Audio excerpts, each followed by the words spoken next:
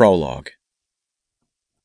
Before anyone knew El Chapo, everyone knew Pablo Escobar. He was the king of cocaine, the wealthiest and most violent criminal in the world. By the 1980s, his Medellin drug cartel was responsible for smuggling several tons of cocaine into America each and every day, killing thousands of people along the way. The end result was hundreds of millions of dollars in profits. Cash profits. In response, and as part of President Reagan's war on drugs, Congress created the Money Laundering Act of 1986. The goal was to take the profits out of Escobar's business, and the plan was working.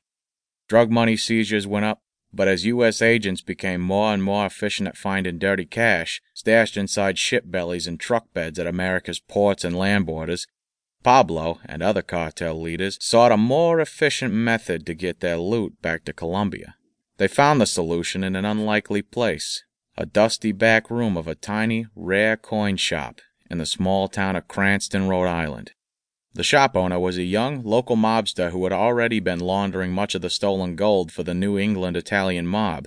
So, with just a few minor adjustments, his coin shop operation evolved into a springboard for the new venture. A billion-dollar money laundering scheme for the cartels. Stolen mob gold was used to dispose of dirty cartel cash. It was a perfect plan. Brilliant. As his customer base grew, the young mobster known as Fat Man, a.k.a. Mr. Cash, set up a string of phony gold shops crisscrossing America. The end result was one of the largest, most efficient money laundering operations in the world. By some accounts, Fat Man laundered more than $1 billion of drug profits for Escobar and the other cartel leaders. This is the story of how it all happened. It is a step-by-step view of how the scheme worked and how it was ultimately uncovered.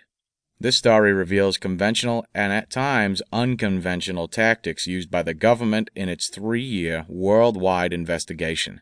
It is also a behind-the-scenes look at Fat Man himself and his crew, as well as the agents and cops who pursued them. It was unlikely that Fat Man, a small-town gangster, would ever become an international money launderer for the Colombian drug lords. But what was more unlikely was the fact that it was a rookie agent to finally uncover his scheme. And more unlikely than that was the fact that the rookie agent was Fat Man's neighbor. Both were born within just a few days from each other, grew up just a few miles from each other, lived in similar blue-collar neighborhoods, in all but identical homes, and both were influenced in very different ways by the New England mob, which was headquartered nearby on Federal Hill in Providence, Rhode Island. While Fat Man relished a life of crime, I dreamt of becoming an agent. In 1987, while his scheme was originally undetected, I was at the Federal Law Enforcement Training Academy. 1 year after the new money laundering law was established, I began work as a U.S. Treasury agent. My first post of duty was Providence, Rhode Island. My first assignment was to follow a lead, a suspicious cash deposit at a local bank. It was originally considered to be a dead end. Keep busy work for a new, inexperienced agent with little to do. But that changed when I followed the lead to Fat Man's coin store. This is how it all happened.